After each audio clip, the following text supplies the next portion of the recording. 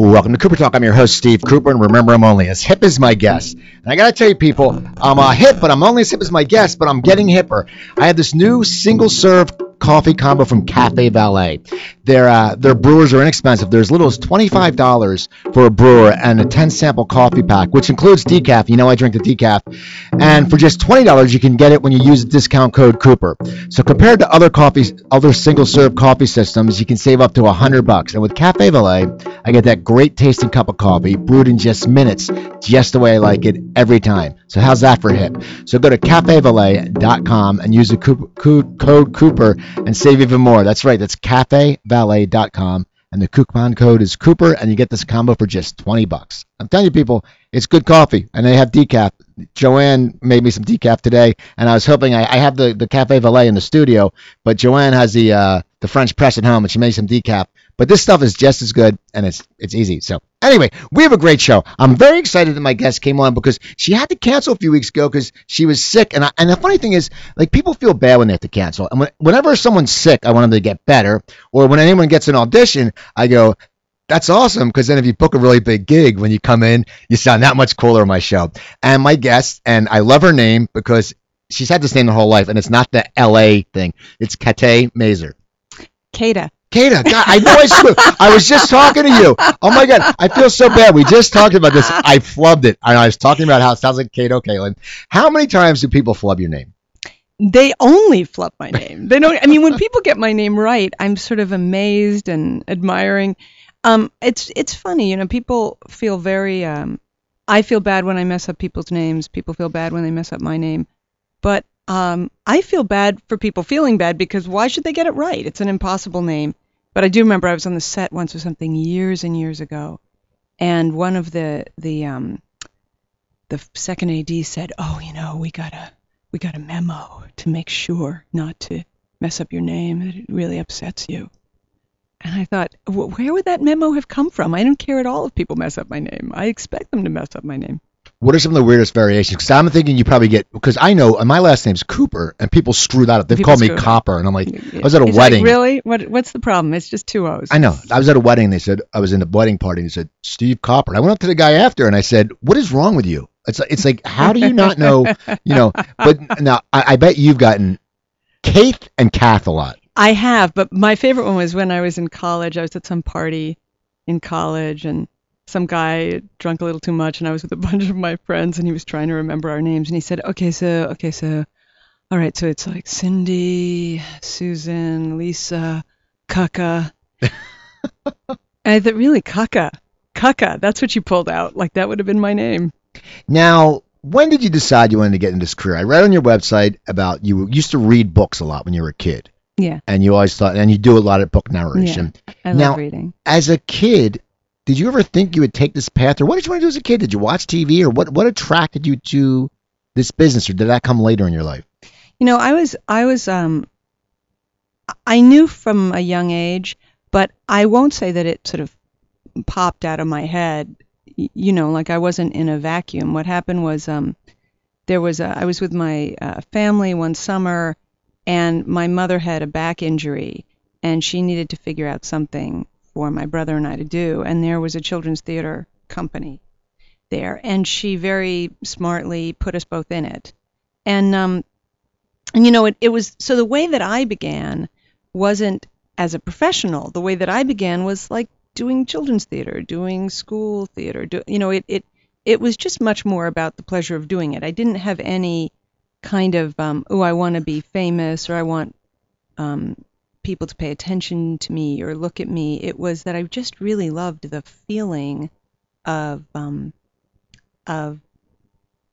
know, I think it's similar in some ways to reading. You know, it's entering into a world where you get to use your own way of thinking and your own way of seeing the world through a certain channel. And I think that is still that's still the reason why I love it. And it's still the reason why, you know, I don't think that I'm necessarily, I don't think that I'm, how do I say this? I don't think I'm your classic actress type, even though I did hug you when I first met you. Well, no, you actually but no, that's just L.A. Yeah. That's not. I was always a hugger. See, that's funny because I became hugger later in life. Like when I was younger, I didn't want people to touch me. I was like, oh, and then later in life, one of my buddies always hugged me. And I finally said, all right. And then sometimes when you start doing that, you overhug sometimes. Oh yeah. Like you come and you hug someone and they go, what are you doing? Yeah. Get off me. Yeah, you got to be, navigating life to me is this weird thing of like, you got to know how you feel and you got to know how other people feel. And you got to somehow be playing with that gray area in between all the time, so that you bring your own self to things. It's just like acting. So you're going to bring your own self and you're going to bring your own authenticity and you're going to bring whatever you have, but then there's somebody else. Right. And what are they bringing and how conscious are you going to be of what they need? And I remember hugging somebody once. I never occurred to me there was anything wrong with it. And I hugged a woman once and she said, oh, that's right. You like to hug. And I thought, oh my God, like she really hates that about me. Like she remembered it. Like that's how awful it was for her. But she's a jerk to say that. Yeah, I almost said, yeah, and you're a bitch. But Yeah. I didn't, and because I had other evidence that was true. But also because of the way she said it and that she made me feel bad for it. But I think that those are moments that are important to me because I know a lot about how I feel. But the way other people feel is completely, I don't know. I don't know how other people feel. I need to find out that, But you don't need. I mean, my feeling is always this, and I have a philosophy. It's like I got in an argument with someone like a year ago, and the person was a socialist, a total narcissist. I mean, the person I knew him for 15 years. I never saw him without a hat because he's bald. Right. But he won't even take it off. Like me, I wear hats because I like it, but I like being bald. I don't care. And something happened, and he would, whenever it was one of those people who was always needy. Yeah. And you'd be there for him. And then when I was in the hospital, didn't hear from him. And then something happened, they blew me up, and I sent him a nasty message. And then I thought someone said, well, you guys should make up, life's too short. And I thought, what, life is too short to hang out with jerks. Yeah. Life is short I want to hang out with people who appreciate me and want to be around me and aren't jerks and call me when I was in the hospital. And that's a funny thing. We can't figure out other people, but I think we have to choose who we want to hang out with. I think that's absolutely true. And I think that that's one thing that, that I love about age. I don't spend a second with anybody that I don't enjoy spending time with. Unless I have to because of work or something. But even then, I'm not going to hang out and talk to them. And it's, but I think I have a pretty high bar for what I like to be around, and then I think about that and I go, well, I like a lot of different kind of people, but I really I really don't like cruelty or heartlessness or like I like funny, but I don't like mean funny. Right. You get to it. Everybody, we've got our it's the sweet spot of what really stimulates you about other people. And I think all of my friends, they feel like they're like me to me. They like to talk, they love to think, they love to find things funny, and they got big hearts. I mean, that is a really self-absorbed, like, I'm just going to give this great description of myself. No, that's just. But I mean, that's what I'm attracted to in people. Well, I think, and then we should be. And I always think that's something that, in this business, there are a lot of phonies and a lot of shallow people. And you run into that, and you have to sit there and circulate yourself with people who aren't that way. Yeah. Because bottom line is, we want to live a good life. And as I said, no time for jerks, no time for punks. Yeah. You don't want to hang out with it. Yeah. So now, where'd you go to college at? I went to NYU. Okay, now, were you there for theater? I was there for theater. I was a drama major. It was undergraduate. I didn't go to graduate school, but I went to undergraduate, and because I really had always, that was going to be my path, and from I guess from when I was 7 years old or something, that was pretty much going to be my path. But again, I hadn't done it as a professional. I just did it because I liked it. And I went to NYU because I was afraid that if I went to a school that wasn't a drama school, that I would be really good in that school and get a lot of approval and then get out in the world and not be able to compete or not be able to handle it. I was always I was just always afraid I wasn't good enough. I was always afraid that, I'm not really going to rate. And so I wanted to know. I didn't want to spend another 4 years thinking this is going to be my life path and then get out into the world. And so I wanted to go to NYU. I wanted to be in New York. I wanted to be around a lot of people who wanted to do it as a profession so that I could kind of see, like, is this a good path for me? Would I fit well in this? And I think when I look back, I wish I had not thought that way. I wish I had done things differently on a certain level, but I also think you could not have talked me out of that. That was really very, very strong feeling. I really didn't want to waste my time in a fantasy about what I could be. So you graduate. I graduate. And then what is your path and because New York, everyone says, it's so crazy because there's some productions there, I mean, for TV and movies, but there's lots of theater and then there's commercials. And where do you go? And do you get an agent right away? Well, see, I did everything weird. I ended up, I was in the drama school, and there was a school inside the drama school called the Experimental Theater Wing, or ETW. And you just did a lot of wild stuff. And I ended up spending my last year there and was incredibly happy because I liked the inventiveness of it. I liked the diversity of it, and there was a lot of international actors. People came from different places, and we just made a lot of theater. Like, it wasn't so much, let's take Chekhov and do it. We just made stuff up all the time. And my mentor there was a director named Anne Bogart. I don't know if you've ever come across her, but she was really influential for me. And so I went into experimental theater for a few years. But experimental theater at that time in New York, really, really great people. But it was really, you ended up kind of doing your pieces in like a loft for 20 other people who you were going to go see their pieces, a week later. It was incredibly insular. And I started working with teenagers doing theater in Sunset Park in Brooklyn. And I loved that too, and we would kind of put plays together with them, improvisational plays, and they were kids, lived in really tough circumstances. And there was this moment when I loved these kids. They were mostly Hispanic, and they were just fantastic kids.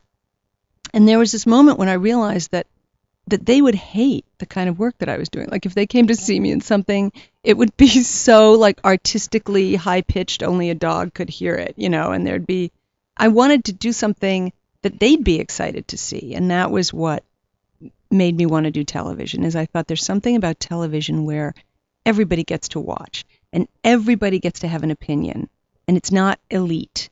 And that meant a lot to me. And then as soon as I started to want to do television, I moved to LA. So you just said, okay, this is what I'm going to do. And now, was it a scary move, or have you been here before? And I always ask, where did you first live when you moved here? Because it's changed so much in the times. Okay, well, the joke is that the place I first lived is the nicest place I ever lived, because I came out here and I had a friend whose sister was a TV star at the time, but she had moved out of her house, and so we lived in this house in the top of Laurel Canyon with a jacuzzi. And I mean, it was just, I'd never have lived there again, anywhere like that. And I didn't know that. And my brother came over one day because he was living here and working at Fox. And he came over and he said, that you'll never live in a place that's nice again. And I thought, well, that's a real vote of confidence.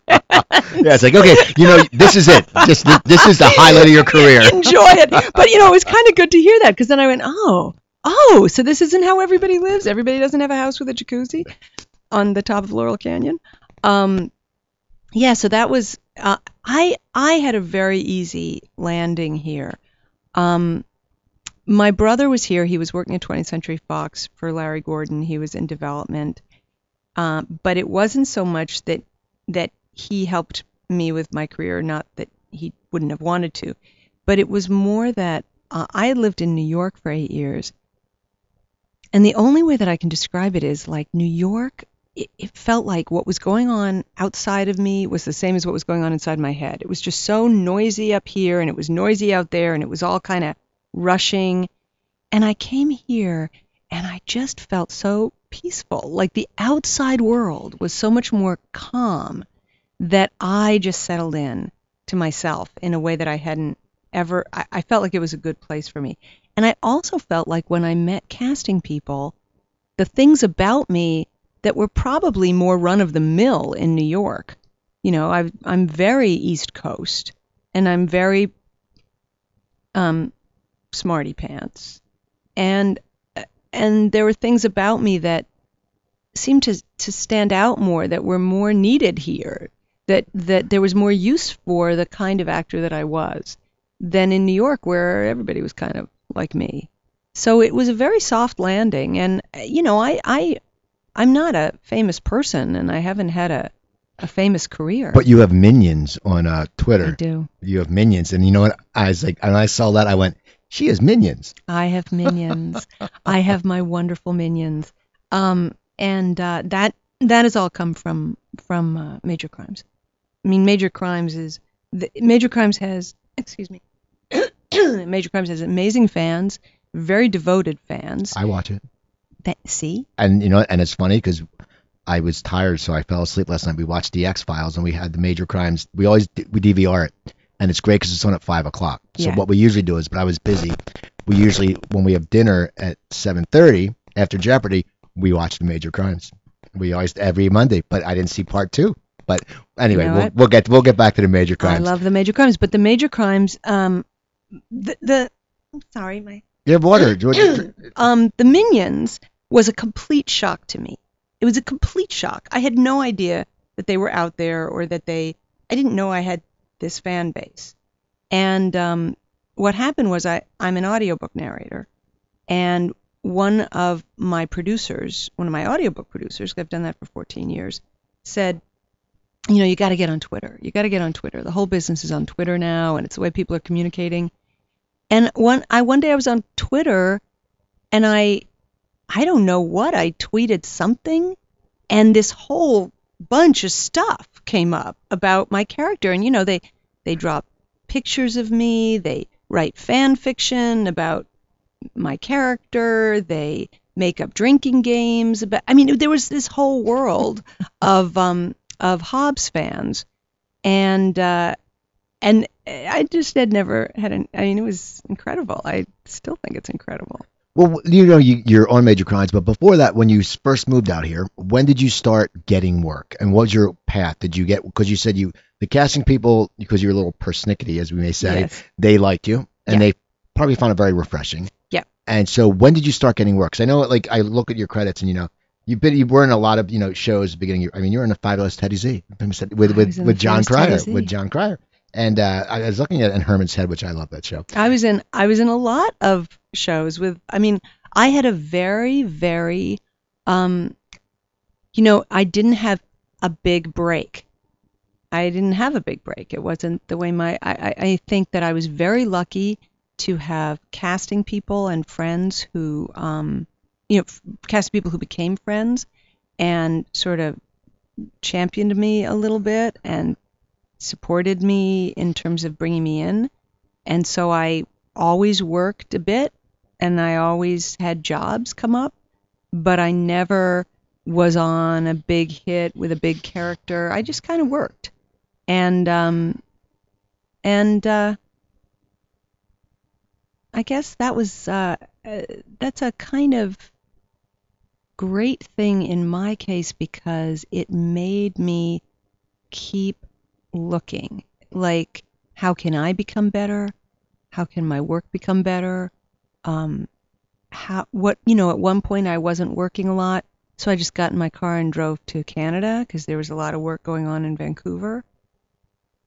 That was a whole, you know, chapter. So you sat there, you weren't working a lot, and so you sat there and you were very proactive, and you said, okay, what I'm going to do is, there's work in Canada. Yeah. Now, did you have someone to stay with, or did you just drive up there? At one point I was sleeping under somebody's desk. I mean, what happened was, see, this is okay, can I just take a detour for a second? Yeah, sure.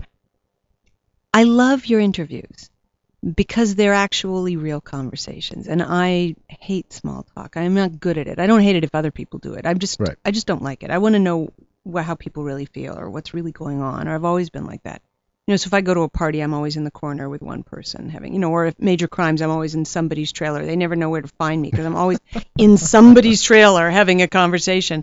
And so I love your interviews, but they're unusual. There's some people that do what you do. Terry Gross will do it, or Mark Maron do it. People who have real extended conversations where it's not sound bites and it's as authentic as somebody is willing to take it or what they're willing to say. And as I was listening, I thought, so how authentic are you willing to be? What are you willing to say? Are you going to try to, be a good interview in what does that mean? Or how much do you want to share and who's listening, and what will they think or whatever. But I remember coming home from an audition. I went to an audition. This was years ago. And I did a fine job. And everything was fine. And I remember thinking, not one molecule in the universe has changed because of what I just did. Nothing. Like nothing. That didn't make anything happen in the world. And for all that work, it's not my part. It won't be my part. It doesn't matter that I did that. There's nothing. And I wasn't depressed. I just thought, wow, that didn't move any air anywhere. And I drove home and I was screaming. And I wasn't screaming crying. I was screaming like, ah, like just, I just wanted to just crash the glass on something, make something happen. And I remember getting home and I said, I'm done. I'm taken to my bed. And it was very Victorian. I was like, I'm taking to my bed. It was 1:00 in the afternoon. And a friend of mine called me and she said she wanted me to help her on an audition. I said, I'll help you from my bed. I am not leaving my bed. And I got in bed. People came over, things happened. I worked on this audition with someone, and somebody called me and said, a friend of mine called and said, I'm going to go up to Canada. There's work up there. And I said, maybe I'll go to Canada. And that was it. And then I just made some phone calls, and some people knew some people. I didn't know anybody. Some people knew some other people. I went up to Canada. I drove up by myself.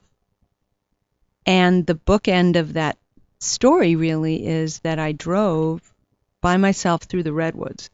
And something happened. This was before cell phones, so you couldn't waste your time on the phone. It was 3 days in the car.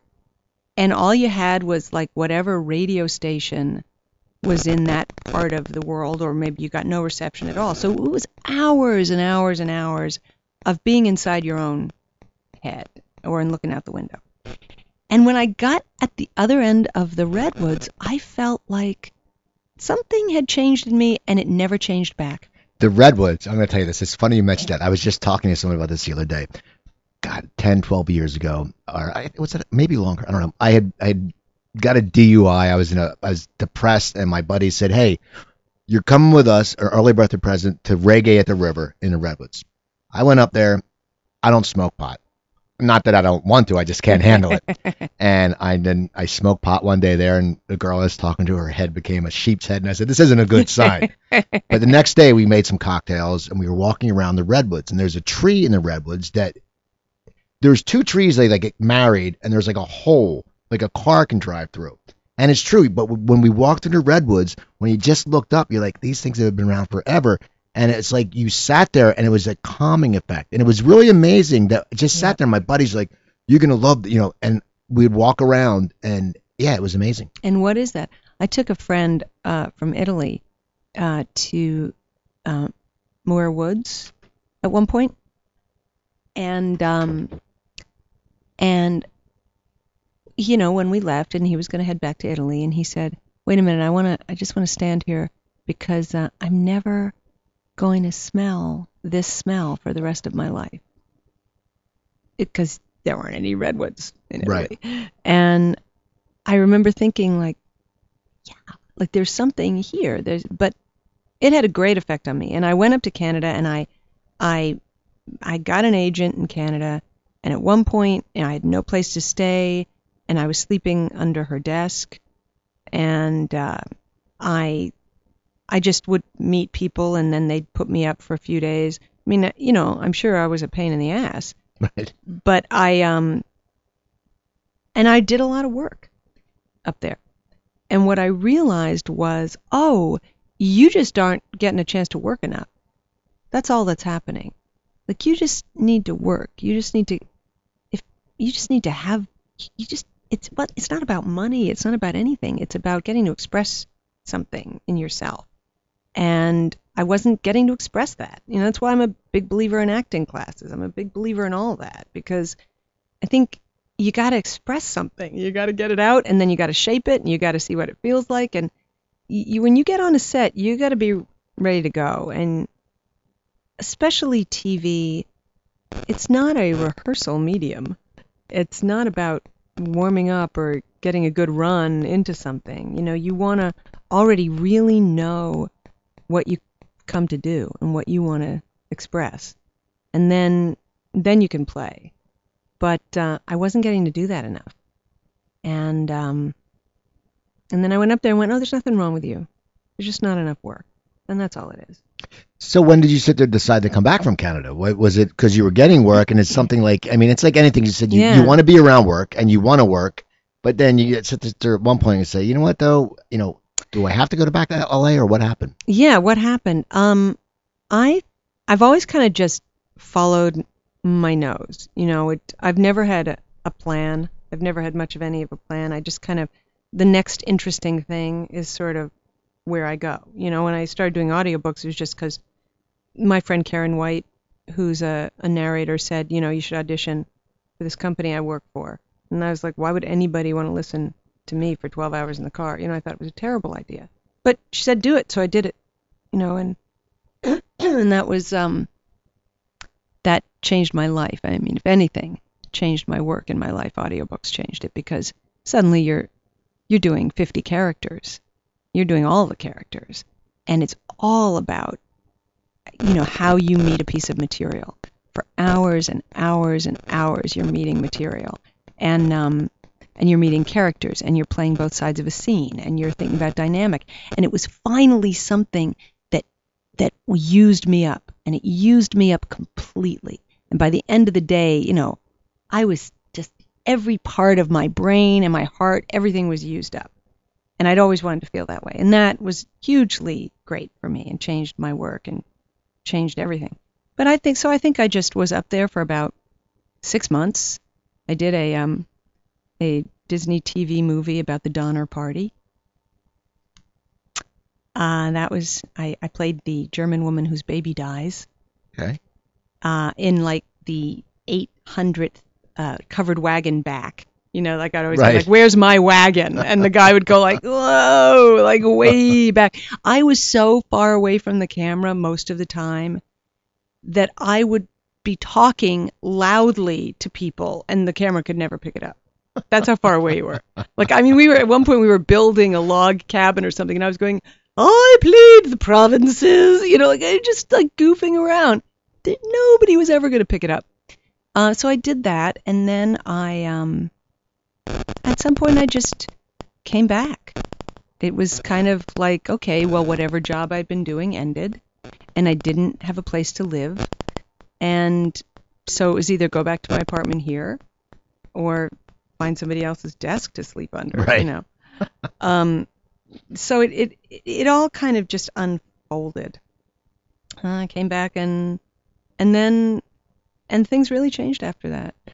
Well, the audiobooks, now you said your friend said you should audition for it. Yeah. Now, what was the audition like? Do you go in, I mean, because I've done a voiceover audition before, and, I'm used to doing this, and then you go in, they're like, okay, and they give you the copy, and then all of a sudden there's a mic right in your face, and I'm like, even though there's a mic always in my face, I had no problem. I'm like, what the? And then I start to like sit there and I go, you get inside your head, and you're like, and I'm thinking, just read it like you do your show. Like you said, very conversational. But you never do that. You always sit there and go, hey, So well, what was your first audition like? So I got so lucky because my first audition, they gave me a Joyce Carol Oates short story to read.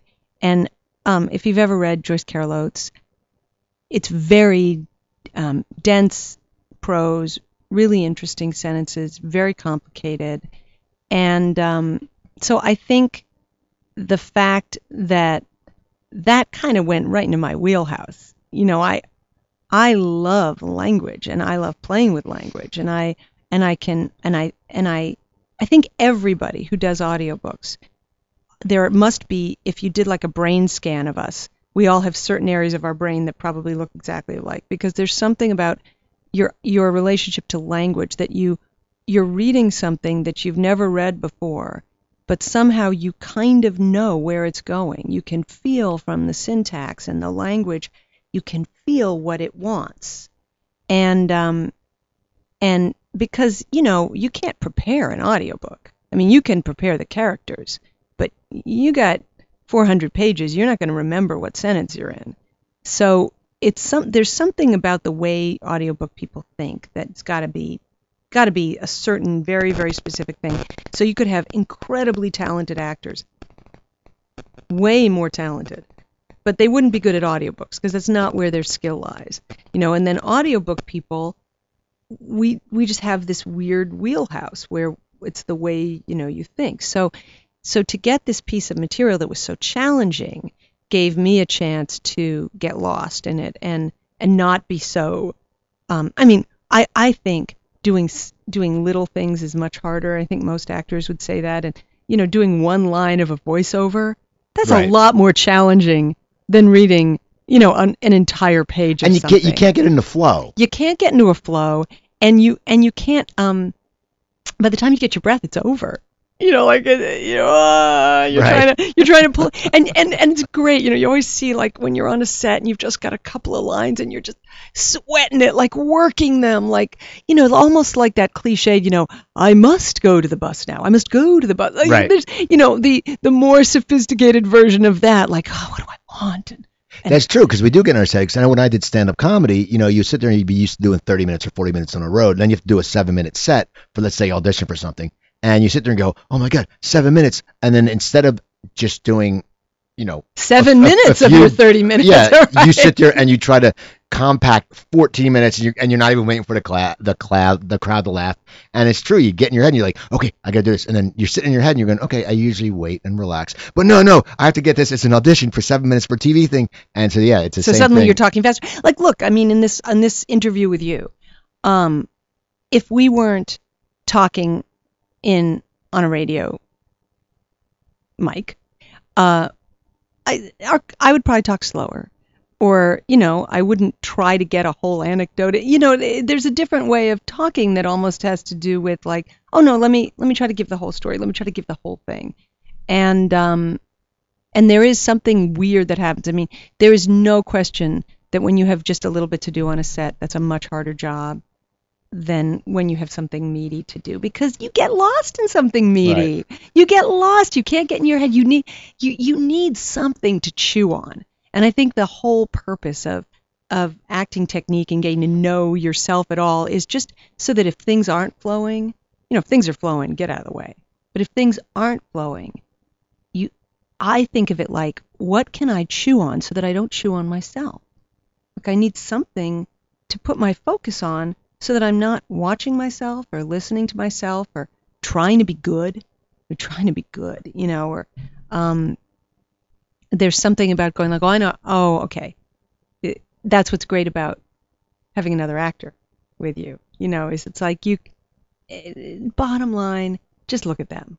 Right. Because human beings have so much going on. If you really look over there, and also you have enough going on inside you because you have a lot of feelings when you're at a job. You want to be good, you want to do it right, you're afraid you won't hit your mark, you think maybe you didn't do so hot, or maybe you could do that better, you're hungry, you're tired, your feet hurt, what's your line? There's 8,000 things going on before you even talk about the material, which gives you 800,000 right. things. So it's just about knowing, like, what is the context, what is important to me here, what am I going to be paying attention to? There's this book what is it called? Oh, I'm not going to remember. This guy did a study of his brain. I love these kind of books. He did a study of his brain, and he was writing a book. So he put himself into an MRI, and he filmed in the MRI his brain when he was both blocked and when he was creative. And he could tell, like when he would get lost in writing, he was just writing in his mind, when he would get lost in writing in the chapter, and then what it looked like when he was distracted. And when he was distracted, every part of his brain was lighting up. Just the way you might think. Like all the sections of his brain were different colors. And when he got into the flow, his entire brain was quiet, except one tiny little place was lit up. And that's what you want. Right. You just want to somehow find a way to light up that one spot that keeps you in the flow and keeps you just moving down that little path. Well, how do you do that with the audiobook? Because you said you're doing sometimes 12 different characters, which must be somewhat intimidating for the fact that it's like anything when we do a different voice. Yeah. You know, you don't want to sit there and go, Yeah. hey, wait, okay, that's her. Yeah. And then now, wait a second, that's her doing this. I mean, how do you sit there and keep in the flow when you do that? Well, I think that there's a couple of things that go on. There's a really great contract that is silent contract with audiobook listeners. And the silent contract is, I'm one person reading this book. And you know I'm one person reading this book. So I'm not going to suddenly, if you listen to a play, you're going to hear distinctly different people. You're not going to get to hear that with me. I'm one person. And my contract with you is to tell you this story in the best way I know how, in the way the author is telling it. So that's my job. So if I'm doing a British person and then an African person and then a 2-year-old child, and if I'm doing all that, it still is all under the umbrella of a bedtime story or an anecdote at the dinner table. You know, it's still under the nonfiction is like an anecdote. Fiction is a bedtime story. And so if I'm telling you this story that's very dramatic, and I'm telling you this story where this, serial killer is tied up this woman, and she, I need to keep your belief that you're in the middle of that story. So whatever the story will hold is what I have to give you. So if you listen to like the Harry Potter audiobooks, which are probably the gold standard of incredible characterization, they can hold a lot. The extreme characters, it's for young people. You can play it to the rafters. You're doing a different kind of a novel or a really internal or sort of, quieter book, or a sadder book. You don't want to break that. Whatever that author's doing, you don't want to break that. But you're allowed to fill it up as much as that book is telling you to fill it up. Okay. So you've got a lot of room, but you got to listen to the book. I have a wonderful, wonderful narrator, Cassandra Campbell, is a friend of mine. And she'll say, just when she feels like, she's got to remember where she is, just listen to the book. Just listen to the book while you're reading it. And it will tell you what you're going to do. And I think that that's true about TV acting, too. There's a casting director that once said to me, you're trying to make $1 out of 99 cents. And it's a great expression that I think about all the time. About, it can only hold what it can hold. If you're a waitress coming to the table and you're saying, do you want more coffee? And it's a quirky kind of a thing where it'll add to it, that you put a little bit of spin on it and make it a little weird or make it a little funny, you can hold that. But if the scene is about those two people at the table and the only reason that you're coming in to ask if they want coffee is something that serves them, you can't make $1 out of 99 cents. Just go give them the coffee. So it's all about that to me, is what is needed here? What is being asked for? And that's the way to quiet all that stuff, because otherwise you've got thousands of choices. Like, I could never do stand-up. Probably could. I just don't think I'd be very good at Right. it, because Because that's a pretty wide open field. I mean, you're creating from top down the way you everything, and to many times a kind of a hostile audience on a certain level. Like you got to win them over, Right. And I'm much more. I like to fit into a context. I like to be a part of something that I can sniff out and feel what is my part of this. I don't need to be the most important thing in the room. When I ask you a question now, as you're getting success in the audiobooks, do you think that helped your acting? Just for the fact that you have the confidence that you have that confidence, and it's like, okay, if I don't get booked on something, I'm still getting booked. I'm going to work. I mean, do you think that? And then how did that help you roll Changed into everything. the major crimes? Because I know you started out on the closer. Yeah. Now, what was that like? Was that just like we're going to bring her on once? Yeah. And so was it a long audition process, or was it No. just it was a one day? It was one audition. I mean, and this is what I really think about all people who are in their field or want to be in our field. You just do not know what's coming down the pike. There's always another bus coming, and you don't know what the bus is. And this was one audition for one part, but I'll always remember the audition because I had never seen The Closer. And I watched it. Thank God for like Hulu and all these things online that you can actually now, if you haven't seen a show, you can see it. Right. And I remember watching it, and this doesn't always happen. I remember thinking, oh, I know what I can contribute here. I actually know what I bring to this. I know how I fit. And I didn't think it was more than one audition. But I'll never forget that feeling of like, I looked at Kira and I thought, oh, I'm kind of the opposite of Kira. Like Kira's like, she's like this Southern kind of like big all over the place kind of, emotional character.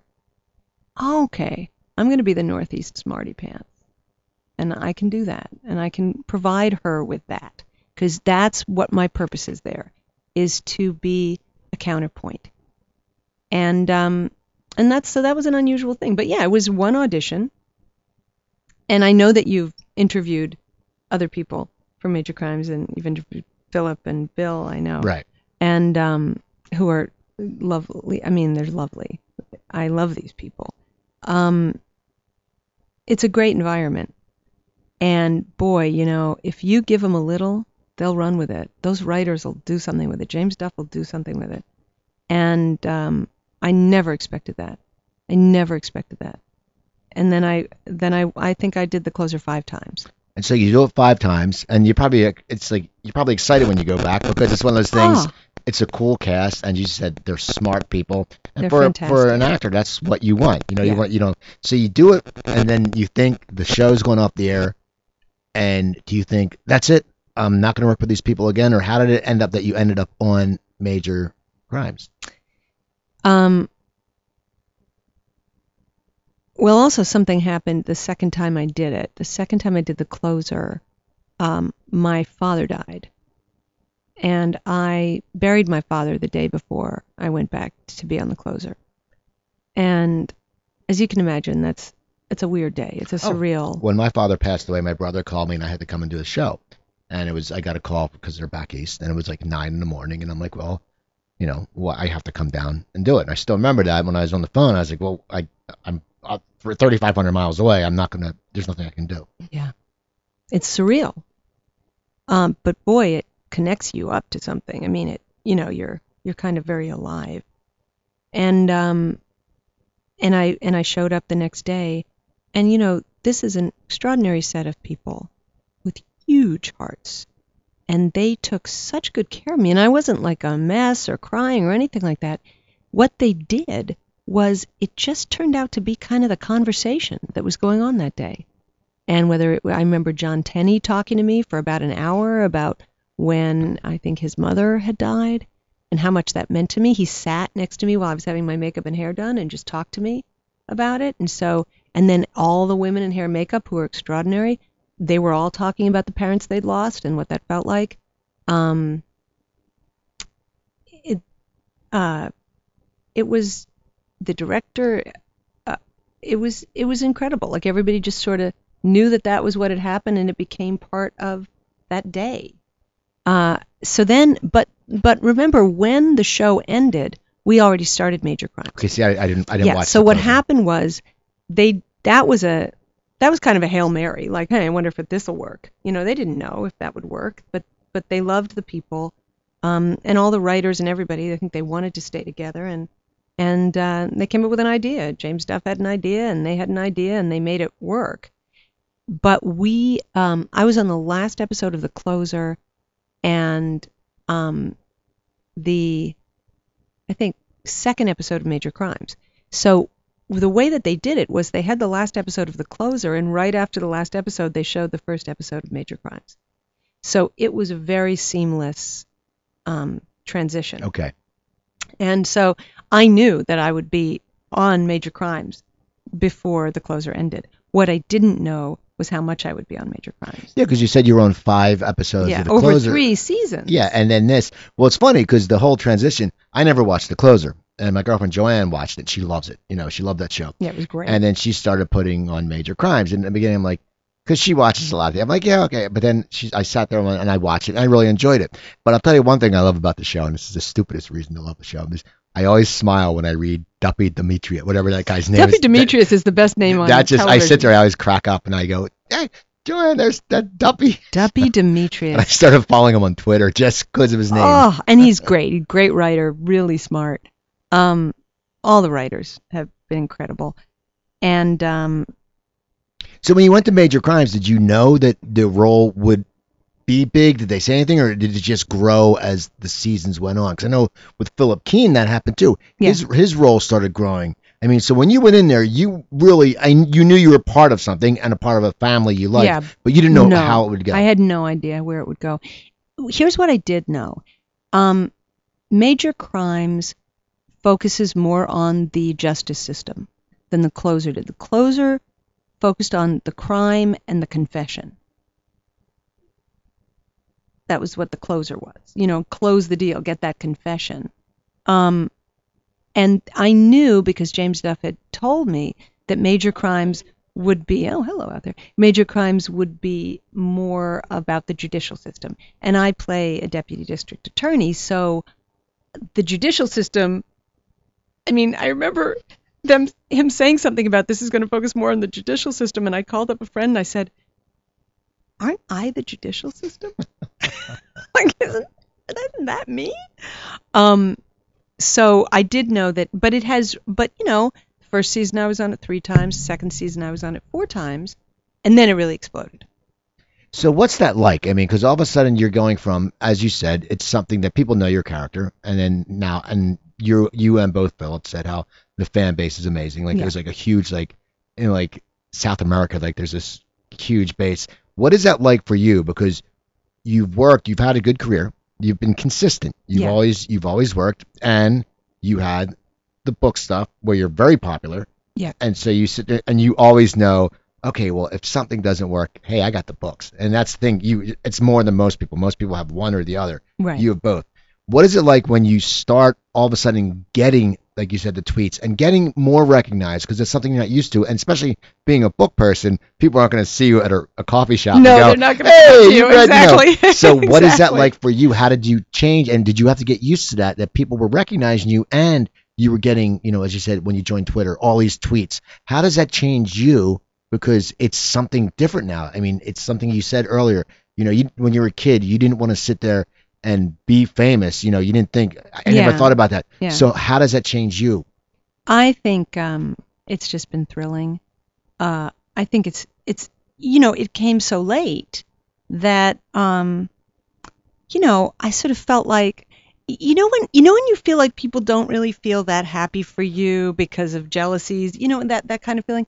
I felt like people around me, it wasn't even so much feeling happy for me, which I'm sure they did or whatever, but I think it also made everybody feel like, boy, you just don't know. Like there's no reason to think that you know what's coming.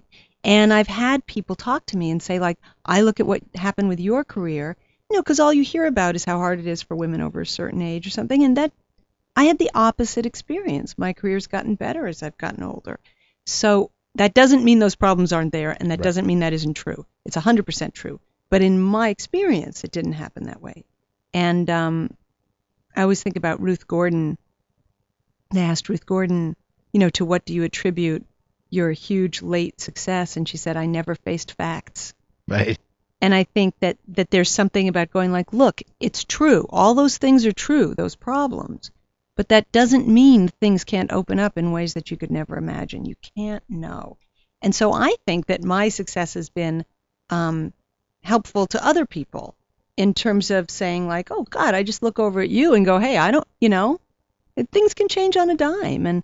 And I'm glad about that. And I think for me, it's been absolutely 100% thrilling and fun. And certainly came at a time where, look, I'm already married. I have a kid. I have a family. I have my life. If this all went away tomorrow, I would still have my family and my life, and there would be some other bus coming. And whether or not it's as wonderful a bus or as thrilling a bus, it's the next bus. And in my life, all I've seen is just keep getting on the buses and then keep rejecting other buses. Keep going, nah, not that bus. I'm going to check out this bus. Go to Canada. Take to your bed. Do whatever. Like, you just keep following this kind of weird, this business is not linear.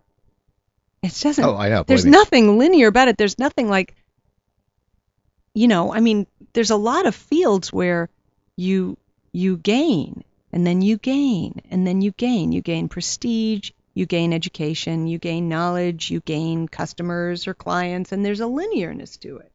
And there's nothing linear in an artistic life. And the only thing that is consistent is your own development. Right. So that is really consistent. You can keep going. What do I need to learn next? Where do I need to go next? What am I lacking? I think about that a lot. What do I need next? What's missing? Like, I never want to. I couldn't just phone anything in. I would go crazy.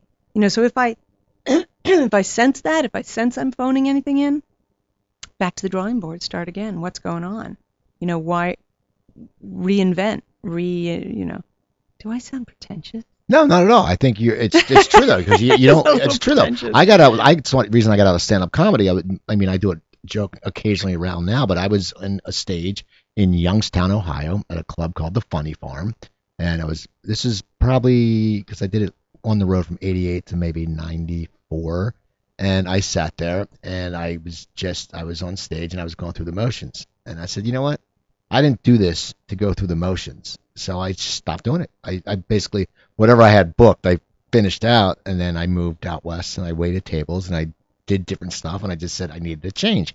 And I think a lot of people are afraid to do that, but we need to. You can't call it in because everyone calls it in, but that's not why that's why you don't struggle. That's why you don't go to Canada and sleep under a desk to call it in. You don't, because that's why you're not. That's why you do what you do. Right. So now you must love Major Crimes, the fact that it's your seasons, like they're like, it's not like a whole long one. You get to do stuff, and then you probably get to go do your audiobooks, and you come back and there's another season, because they spread them out, and I like that, because you sit there. Is that easier for you? The fact that you can just sit there, or do you feel like, oh, I don't want to turn it off right now, I want to keep going with the character? It's like, would be like, what's easier for you? I'm not there every day. Right. So I think it's different for me than it would be for Philip or Kieran or Mary or GW, someone who's there every day. Those guys need a break. Those guys need to take some time. I think. They you got to go and do something else. My character is sometimes on there. Sometimes I'll go and I'm there every day of that episode. Sometimes I'm there one day. So I get a lot of time, downtime. So, I could probably keep going. I love that job. I just love it. It's been a dream come true. And then, there's that weird time where you don't know whether you get the next season. So until we're picked up, you never know. And there certainly isn't like anyone says, okay, this is what you'll be doing for the next 5 years. Every year is a re-up, and look, I never know. I'm not a regular on the show, so I don't know how much I'm ever going to be on it, and I don't take it for granted for 1 second. I never assume that I'm going to be there a lot, or it's I have no complaints. Now, we have a few minutes left. How many audiobooks do you do a year? Like, is it something that they come in spurts, or it's just here or there? How's that work? I do a lot less now because of the show. Audiobooks are, when you do audiobooks, you really need to do all day, every day until the book is done. It's not something you're going to go and do a couple hours and then, it has deadlines. It needs to be done. And I can't do that when I'm shooting. So this last season, for instance, we shot from March till January. I couldn't really do a lot of books because I don't know when I'm going to be needed. But before Major Crimes and before I was working so much, I still probably did less than a lot of, maybe I did 25 or 30 or something like that a year because I have a kid. And, so I'll only work during his school day. And I don't, it's easier, I think, if you can work a lot during the weekend or work a lot, because a lot of the books you do out of your own home now.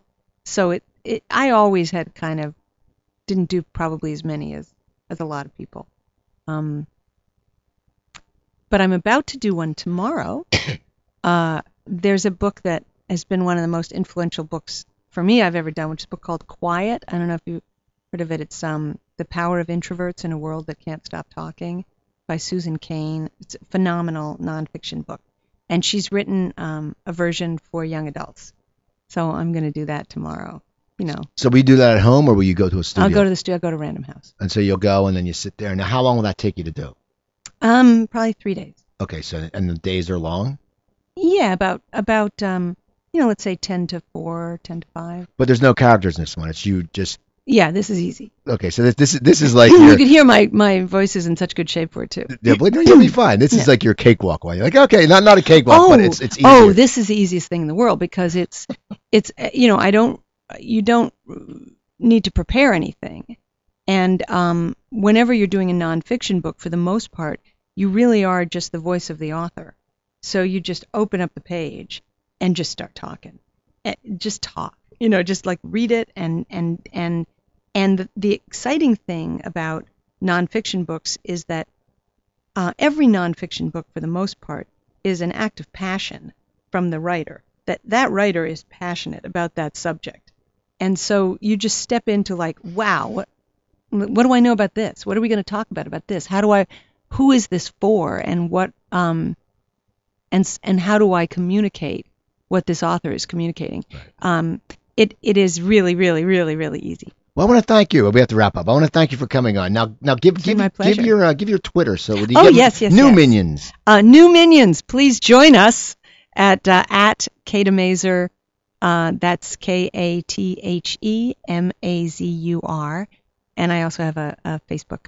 Well, yeah, people also follow her. Follow me on Twitter. That's at Cooper Talk. I want to thank my sponsor, Cafe Valet. That's cafevalet.com. Remember, for their starter kit, put the coupon code Cooper in all caps. That looks cool. And you get $5 off the $25 deal. And it's very good coffee. And also, as I said, follow me on Twitter. Send me an email, cooper@coopertalk.net. I always want to respond. I want to hear who you want to hear on my show. My website, coopertalk.net, has over 475 episodes up. That's a lot of episodes. And you can listen to them on my website, or you can go to iTunes or Stitcher and just type in one word, Cooper Talk. Or if you have a Android phone or tablet, go to the Google Play Store, type in Cooper Talk again, one word. That's how you spell it. That's my branding. And I have an app. It's free. And so you can listen to all the shows there. So do that. And also, don't forget my other website, stopthesalt.com. When I went through my health problem a few years ago, I had to change my diet completely. So it's a 120-page cookbook. And what's great about it is there's no pictures to intimidate you.